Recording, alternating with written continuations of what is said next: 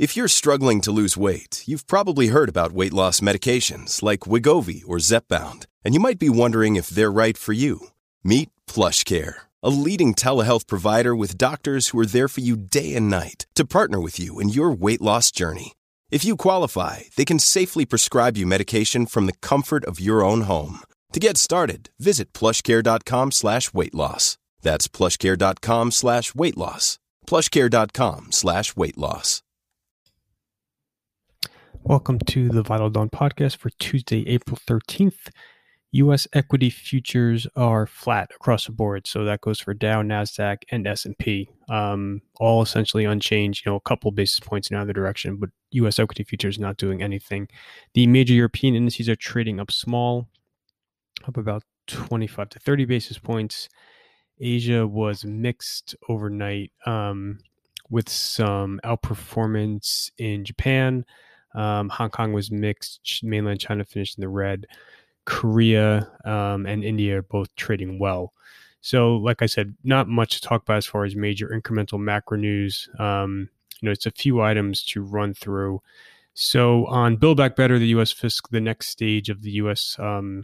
Fiscal stimulus policy. So, very much still in the early stages. You had some meetings taking place now that Congress is fully back in session.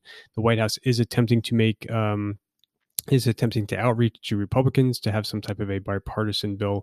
But I think investors appreciate that this is going to be a purely partisan affair to the extent any bill is passed. So it looks like you're going to be relying exclusively on Democrats. And that means, again, you're going to have 100% participation in the Senate among Democrats and nearly 100% participation in the House. So I think despite the meetings that took place yesterday where Biden held, invited a bipartisan group of lawmakers to the White House, investors, again, are kind of looking at ironing out the intra-party differences within the Democrats to see what can move forward. So it's still very much in the early stages. I know the White House is hoping to have, material progress on the first part of Build Back Better done by Memorial Day. But we'll just kind of have to see how all that unfolds right now. For the Fed, there were comments from Bullard yesterday just talking about how the tapering conversation in the U.S. can start once 75% of the population has been vaccinated. So unclear what that 75% number really means. So as of the end of this week, you're going to have at least half of the U.S. adult population receive at least one vaccine shot. So the U.S., again, remains a world leader as far as the vaccination pace, along with UK and Israel. All those three countries are doing very well in terms of, vaccinating their adult populations. And despite some hiccups around Johnson & Johnson's production, the U.S., again, is still moving forward with the vaccination process. You're still looking at herd immunity likely by May, in which case then, the tapering conversation, according to that Bullard litmus test, is something that probably should be taking place by the end of next month, probably at the latest. So that's just something to keep in the back of your mind.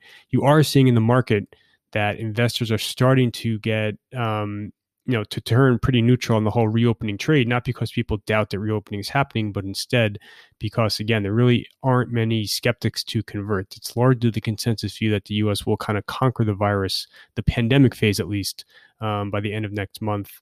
In which case then a lot of these reopening stocks, which are kind of back to where they were before the pandemic, if not their equity market caps, then at least their total enterprise values, even though earnings are still a long way from kind of fully recovering. So that's why you're starting to see investors kind of sour a little bit on some of the big popular reopening trades.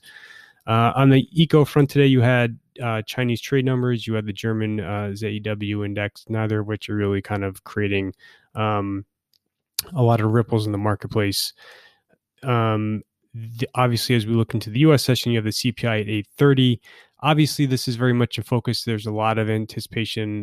There's a lot of focus around inflation in general. However, most everyone appreciates that you are going to see inflation in the U.S. And a lot of other countries rise over the coming months, largely because of base effects, in part because of the supply chain strains that are occurring, which is pushing prices up. The big question is whether or not those gains are transitory or permanent.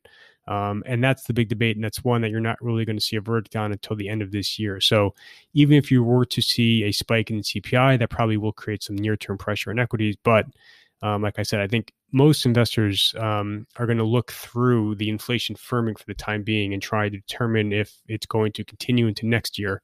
And that's really what the Fed is looking at as well. So that's something to keep in mind as we go to the CPI in a couple of hours. The other catalysts for today include a bunch of Fed speakers, and then you have LVMH with their Q1 sales figures. That's going to hit after the U.S. close. I'm sorry, that's going to hit after the European close. That's about midday in the U.S. Otherwise, the calendars are relatively sparse today, so it should be another relatively quiet day. And then tomorrow, you obviously have the kickoff to calendar Q1 earnings with the big banks. And so that is essentially everything for today. Like I said, very, very quiet again.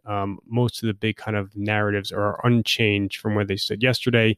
Geopolitics is one thing that I think, you are seeing kind of tensions rise in a few hotspots around the globe, particularly between Russia and Ukraine. You continue to have tensions escalate where Russia has been deploying a large number of troops on the Ukraine border. There's a lot of kind of threatening dialogue or threatening rhetoric between the U.S., NATO, and Russia. That is certainly something to keep in mind. You continue to have kind of tensions ratchet higher between Taiwan and China. I don't think there's anything imminent there, but that's certainly another hotspot. And then with Iran and the U.S., there was the incident at an Iranian nuclear facility over the weekend. Despite that, it looks like Iran and the U.S. are both going to continue with talks to kind of reinstate the 2015 nuclear agreement. So those are all items to kind of just be aware of too. So that is pretty much everything for today. Thank you for listening.